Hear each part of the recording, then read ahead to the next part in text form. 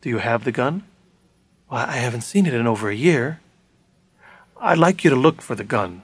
If you find it, don't touch it. There may be prints. Just call me. We'll look for it, says Todd.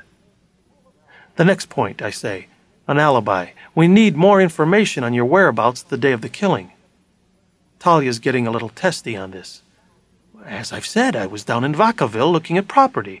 I didn't get home until around 10. The police were here at the house waiting for me when I arrived.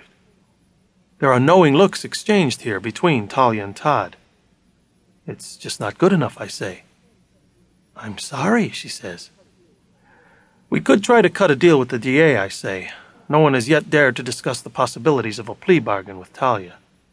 You aren't serious. Todd is incredulous. I couldn't be more serious. We're looking at the gas chamber, I say. I can tell by the look on Talia's face that this thought is now beginning to finally settle on her. I know what Cheatham's been telling you, I say. A lot of pixie dust and happy thoughts. I've checked him out. He wins 1 in 10, publicizes the shit out of it. Her expression turns hard. The chances of beating this thing in the preliminary are slim and none. I've seen their best evidence. If you want my assessment, you will be bound over for trial on a charge of first-degree murder. I didn't do it, she says. It pains me to say this, but that doesn't matter. The evidence says you did. Could they convict me? She asks.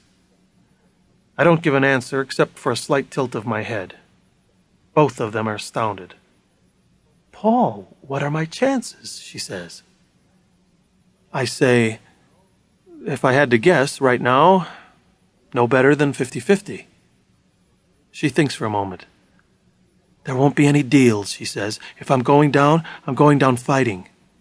She rises from the couch and leaves. I stand near the door with Todd. Tell me something. Where were you the day Ben was killed? This brings a flush to his cheeks. Direct, aren't we? I don't have much choice. You do understand the perilous position you're in, I say. Me, he says. You're here in this house. The cops are looking for an accomplice. Someone strong enough to have helped Talia with the body. Right now you look real convenient. You could use a little more discretion, I say. Perhaps, he says. Where were you the day Ben was killed? At the club, he says, playing tennis. I had dinner there with friends. You can check it out. Good night. We are now 4 days to the preliminary hearing. I've tracked Cheatham, trying to prep him on the evidence. He waves me off. I finally corner him. We should start preparing for trial, I say. How do you want to handle it? Why don't we wait until after the preliminary hearing before we start talking trial, he says. I say, if you've got a magic bullet, something that's going to end this thing in the prelim, let me in on it now. You're entirely too pessimistic, he says. I think we have a chance here. The man's a dreamer. We have a few things going for us, he says. Like what? Like how a woman overpowers a much larger, stronger man, even an older man of Potter's age.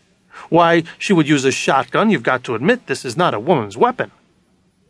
The cops are operating on the theory that she was helped, I say. I tell him about our theory of a second shot. When I am finished, he pauses for a moment before speaking. So, you want to open negotiations for a plea bargain? If we have to cut a deal, we do it after the prelim.